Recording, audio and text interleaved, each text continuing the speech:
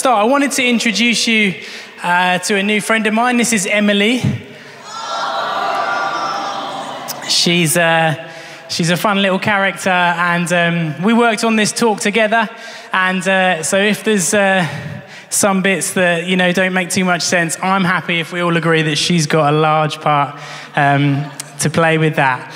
But while I was on paternity leave, I started watching the new Lord of the Rings show, The Rings of Power. Few yeses, and apparently the most viewers ever for a Prime Video premiere, and it's set to be the most expensive television series ever made. It's been fun chatting in the office with a few people, kind of working out theories and trying to work out kind of who becomes who, the who's of the eventual characters in the films. Tom James knows quite a lot about it, if you want to get into that after the service.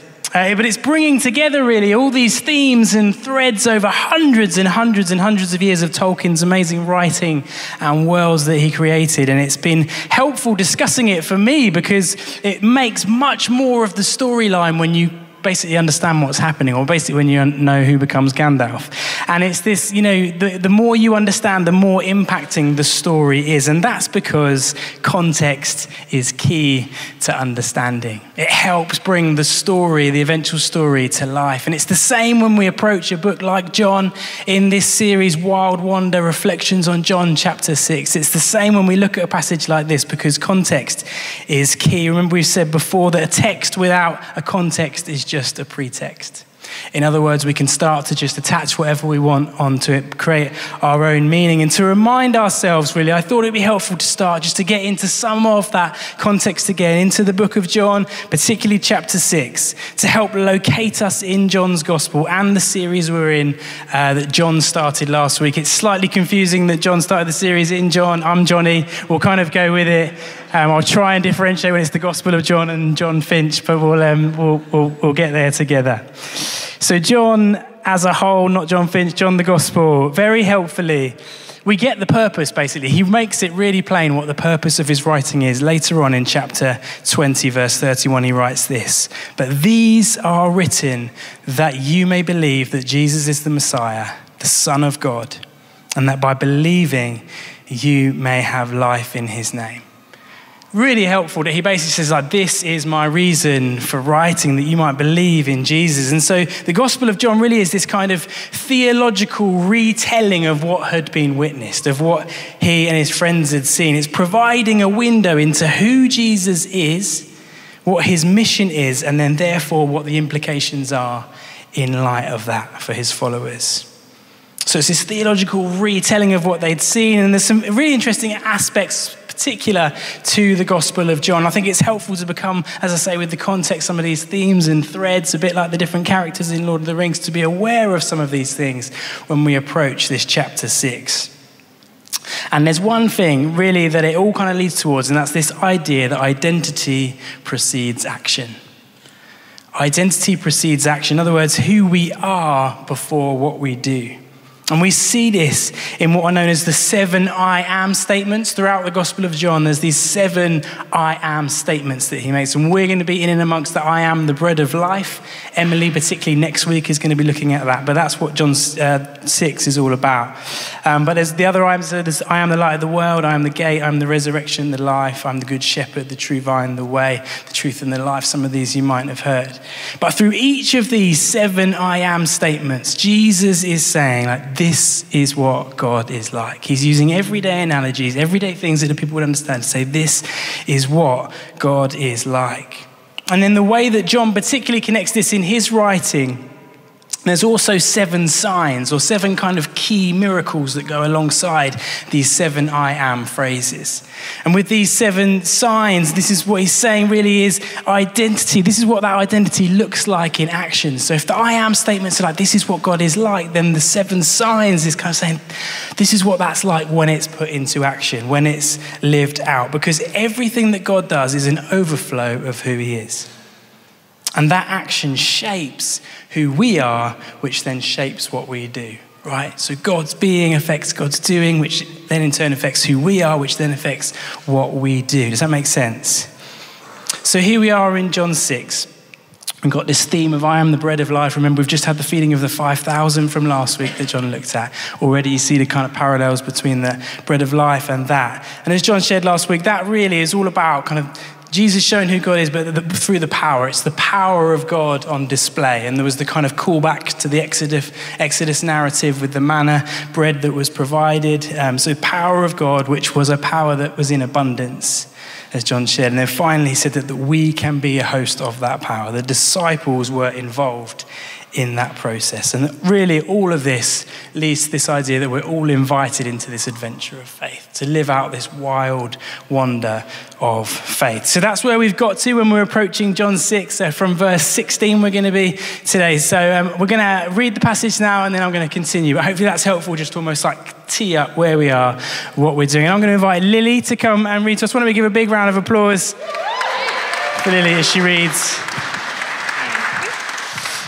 So we're reading John 6, 16 to 29. When evening came, his disciples went down to the lake, where they got into a boat and set off across the lake for Capernaum. By now it was dark, and Jesus had not yet joined them. A strong wind was blowing, and the waters grew rough. When they'd rowed about 3 or 4 miles, they saw Jesus approaching the boat, walking on the water, and they were frightened. But he said to them, "It is I, don't be afraid." Then they were willing to take him into the boat, and immediately the boat reached the shore where they were heading. The next day, the crowd that had stayed on the opposite shore of the lake realized that only one boat had been there, and that Jesus had not entered it with his disciples, but that they had gone away alone. Then some boats from Tiberias landed near the place where the people had eaten the bread after the Lord had given thanks. Once the crowd realized that neither Jesus nor his disciples were there, they got into the boats and went to Capernaum in search of Jesus. When they found him on the other side of the lake, they asked him, "Rabbi, when did you get here?" Jesus answered, "Very truly I tell you, you are looking for me not because you saw the signs I performed, but because you ate the loaves and had your fill. Do not work for food that spoils, but for food that endures to eternal life, which the Son of Man will give you. For on him God the Father has placed his seal of approval." Then they asked him, "What must we do to do the works God requires?" Jesus answered, "The work of God is this, to believe in the one he has sent." Is that me still? Sorry, there's a gap there. Yeah, I can just do the whole thing. We've just had The Night is Drawing In. Oh. Sorry, that was it. Round of applause for Lily. This is the word of the Lord. Amazing. Thank you so much, Lily.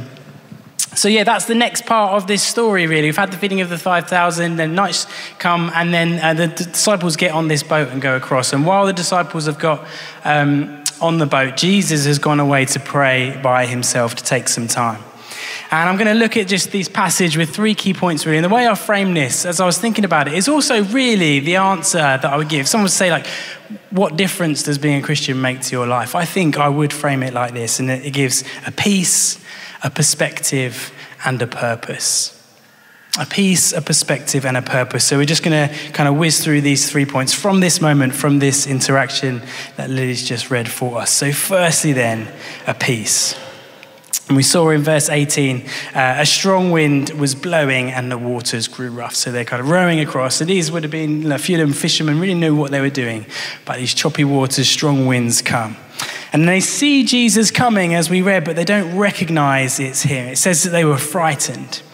And the word used here is actually the word that we get phobia from in our language. But really it means to be afraid, to flee, even to revere.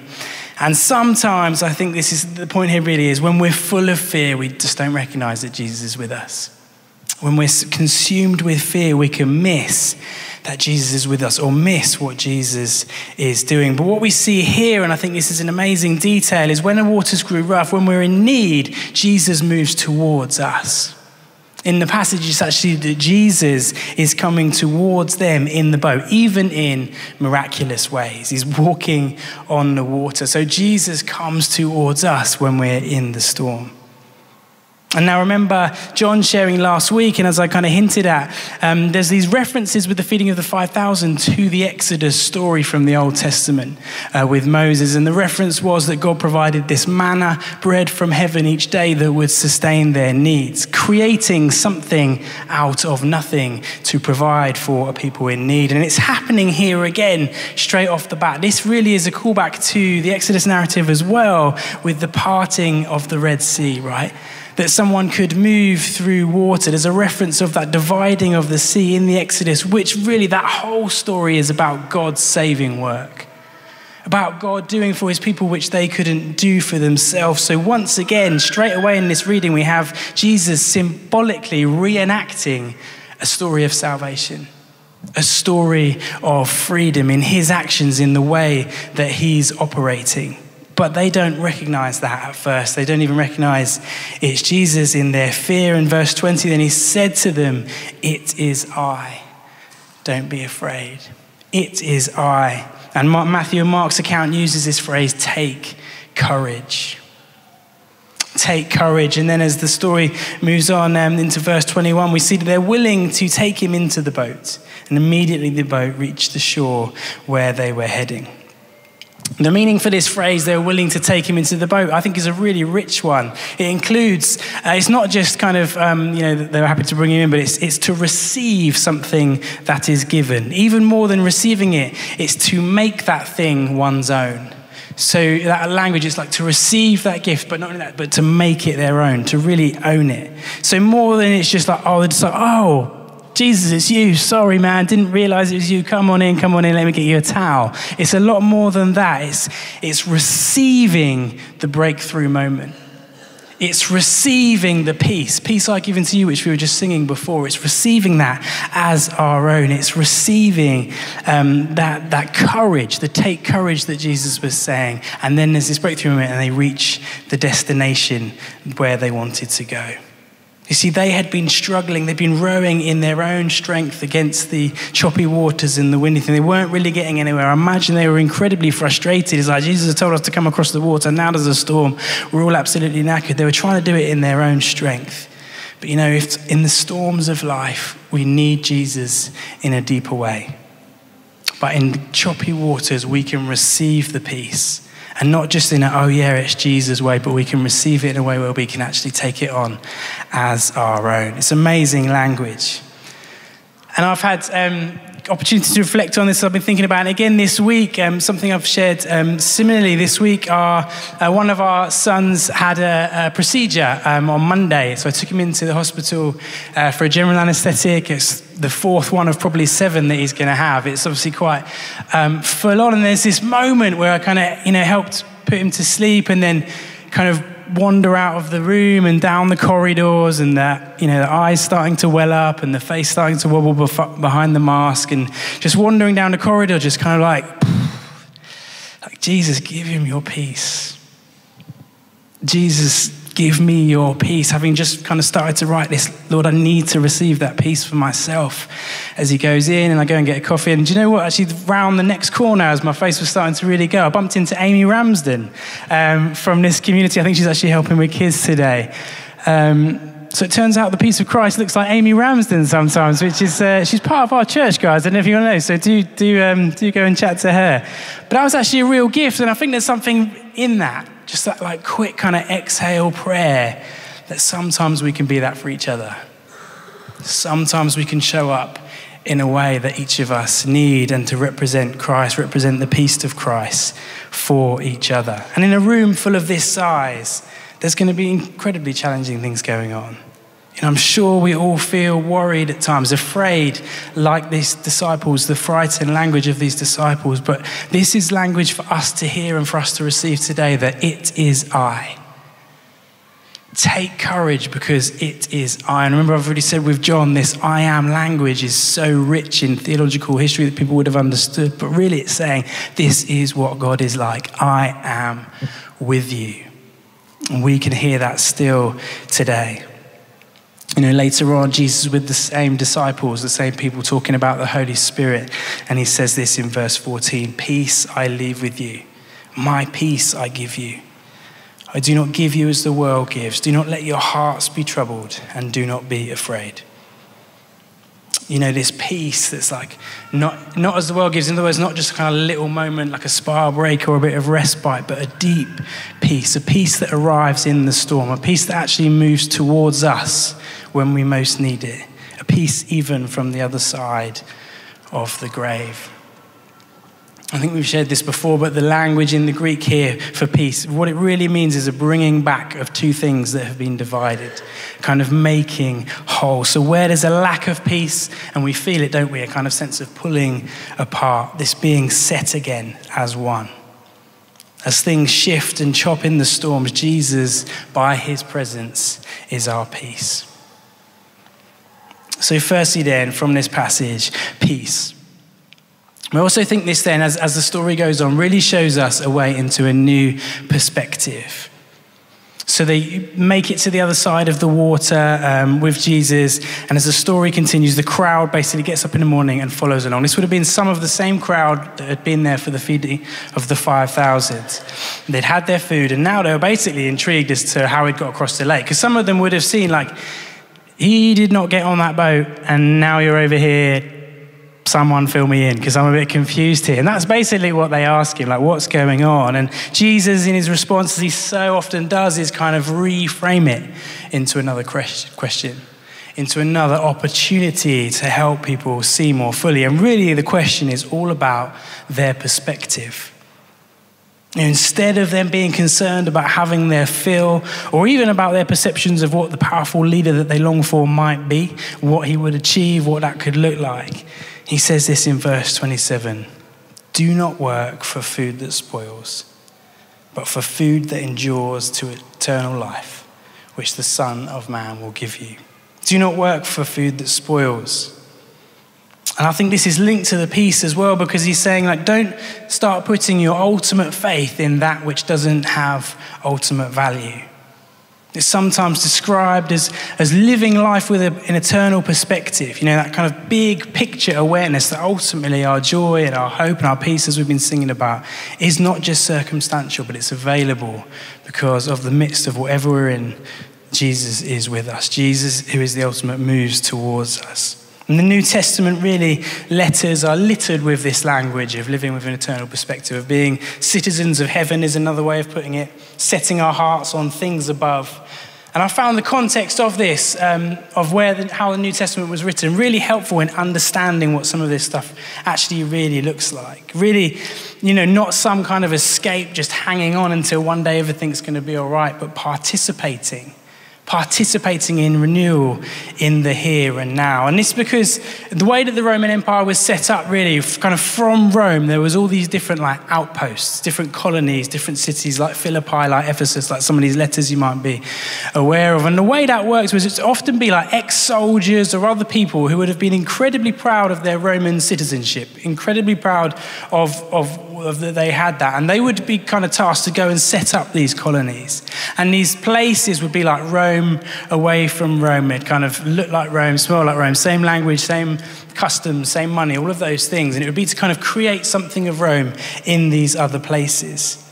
And for these people, it was never going to be like, oh, one day we're going to go back to Rome and it'll be good. One day, you know, their mission was to bring something of Rome to those places. And so when Paul and other people are using some of this language, like be citizens of heaven, not like the Roman citizens, but actually in a similar way, but citizens of heaven. You know, not just one day holding out to go back to Rome, but the task to bring something of heaven into our daily lives. The task of knowing who we are, where we're from, but we can actually start to live that out now, like outposts of heaven in our homes and our workplaces and our relationships and our hobbies. Little outposts of heaven, not just being concerned with temporary things, as Jesus puts it, but work that has eternal value and significance, being citizens of heaven, living with this eternal perspective. And I think it's some of that which Jesus is kind of nodding towards here. Like, don't just work for the things that spoil, but have this eternal perspective in our everyday lives, in how we live some of this stuff out. Does that make sense? So peace, perspective. And then as our reading lands, I think there's also a sense of a new purpose which is given. So receiving the peace of Christ as our own, which leads to a fresh perspective and a renewed purpose, I think, in our lives. And purpose is so, so important. It's the foundation. It could be called like the big why behind your life. And I really think that we all do have a unique purpose, as it were, a unique contribution to the world that is beyond ourselves. And I really do think that. But also when we strip it back, I think as followers of Jesus, we can really make it simple sometimes and just say, actually, that's about loving God, loving other people. Or really, if you strip that back even one, it's probably really about the glory of God. Tom did an amazing talk in August. If you haven't heard it, do check it out, of that. What is our why? To glorify God, to glory in God. And the Westminster Shorter Catechism from a long time ago put it like this, which I think is helpful. Humanity's chief end is to glorify God and to enjoy him forever. And it's amazing how, I can kind of know that and see, but how quickly I can lose sight of purpose, to work for food that spoils, to use Jesus' language. And I can feel it even in myself. Sometimes we lose sense of purpose. You start to drift, start to, I suppose, sleepwalk in life. And you can sleepwalk for quite a while without almost realizing it, where we are actually then drifting out. And I think I might have shared this one before. When I think about sleepwalking, I actually did used to sleepwalk quite a lot as a kid, and my parents have got some incredibly embarrassing stories about some of those escapades, things that I said and did, but really, it's a safe space, isn't it? So I'll share this one. It all came to a bit of a head when I was about 12 years old, and we were on holiday as a family in South Devon. And the holiday place that we were staying in, it was one of those ones where, like, we as a family had the upstairs, and then a different family had the downstairs. So kind of, we didn't know who they were. And so we were having a great holiday, loving the beaches, all of that. And then one night, I guess, I got up and started to do my thing. And different room, obviously a bit disorientated. Basically, what happened was I found myself stepping up onto the window ledge of the upstairs bedroom. And I don't know, in my dream, I guess I must have presumed that it was a door. And so I actually sleptwalked out of the upstairs window. The way I picture it, can't vouch for this for sure, but I feel like it was like, those cartoons where you like suspend in midair, look around and then go down. That's kind of how I picture it. And then what happened was I woke up landing it on my feet from the upstairs window, presumably like a cat. Presumably it looked pretty cool. And I just remember like waking up like, ow, and I was kind of in the flower bed actually, and I was obviously in a bit of a daze. Went round, knocked on the door. This is like 12-year-old me in my pants, and obviously there's a different downstairs family. So this random lady just opened the door, and I was kind of like, I think I've just fallen out of the window upstairs. Who are you? And by this time, the commotion, I guess my mum had woken up and she'd kind of come running down. It was all a bit of a palaver. And I felt all right, but we thought we'd better go to the hospital to check it out. And so in the middle of the night, country lanes, trying to find the local Devon hospital. And we didn't. The doctor basically said, I think you're all right, no major problems. He said, the reason I was fine is because I was asleep, I was completely relaxed. So that's why I didn't kind of break any of my bones. That doesn't really answer how I landed it like a cat in the flower bed to me, but thankfully I was all right. And so, it's a strange story, but everything was okay and I came back. But I often think about that story because I haven't really sleepwalked since then. I think I was kind of like, go big, get it all out of my system. But I very much feel and know that I can still, sleepwalk through life, can still have these moments where I lose that sense of purpose, lose that sense of this is where I'm going intention, and start to drift and start to sleepwalk. But here's the remedy, and I love how Jesus can be so helpful with these things, the way he just says it. The remedy is just to re-center on Jesus. This story, remember where we've come from, where we've been, then in this moment, to find ourselves in him again, fully awake, fully alive in Jesus. And here's the encouraging part in verse 28 where we finish. And the crowd basically asked him like, okay, this is fine, don't work food that spoils. Like, what must we do then? Jesus, what must we do? And notice the starting point here. What must we do? Like, give me a list of things I can start working on to sort out and then let me know. Like, give me the list and I can start ticking away. I can make it happen. But actually, that's the wrong starting point. It's the wrong question. It's not, and it never has been about what we can do. to reach some of this stuff. And we see that with the disciples in the boat, right? Trying to do it in their own strength, getting frustrated, getting nowhere. I see it in my own life. But actually, the moment of breakthrough came when they received Jesus into the boat, received the peace of Jesus into their lives. So what must we do? Wrong question, wrong starting point. And I know that it's one that we probably can all relate to, is that sometimes how we come to God, sometimes how we come at life. What must I do?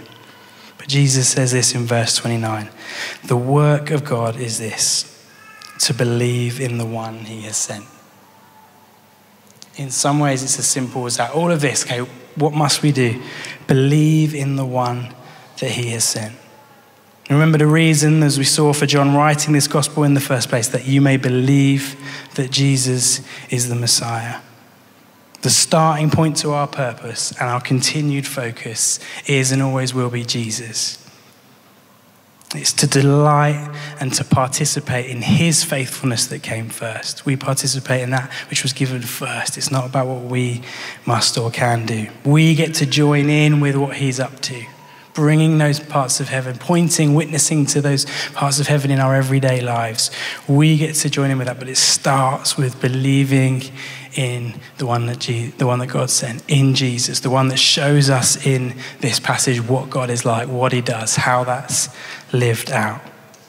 So when we let Jesus in, we can receive that peace in the storm of whatever we're facing as our own, which leads to a fresh perspective, an eternal perspective, and a renewed purpose and focus for our lives. Amen.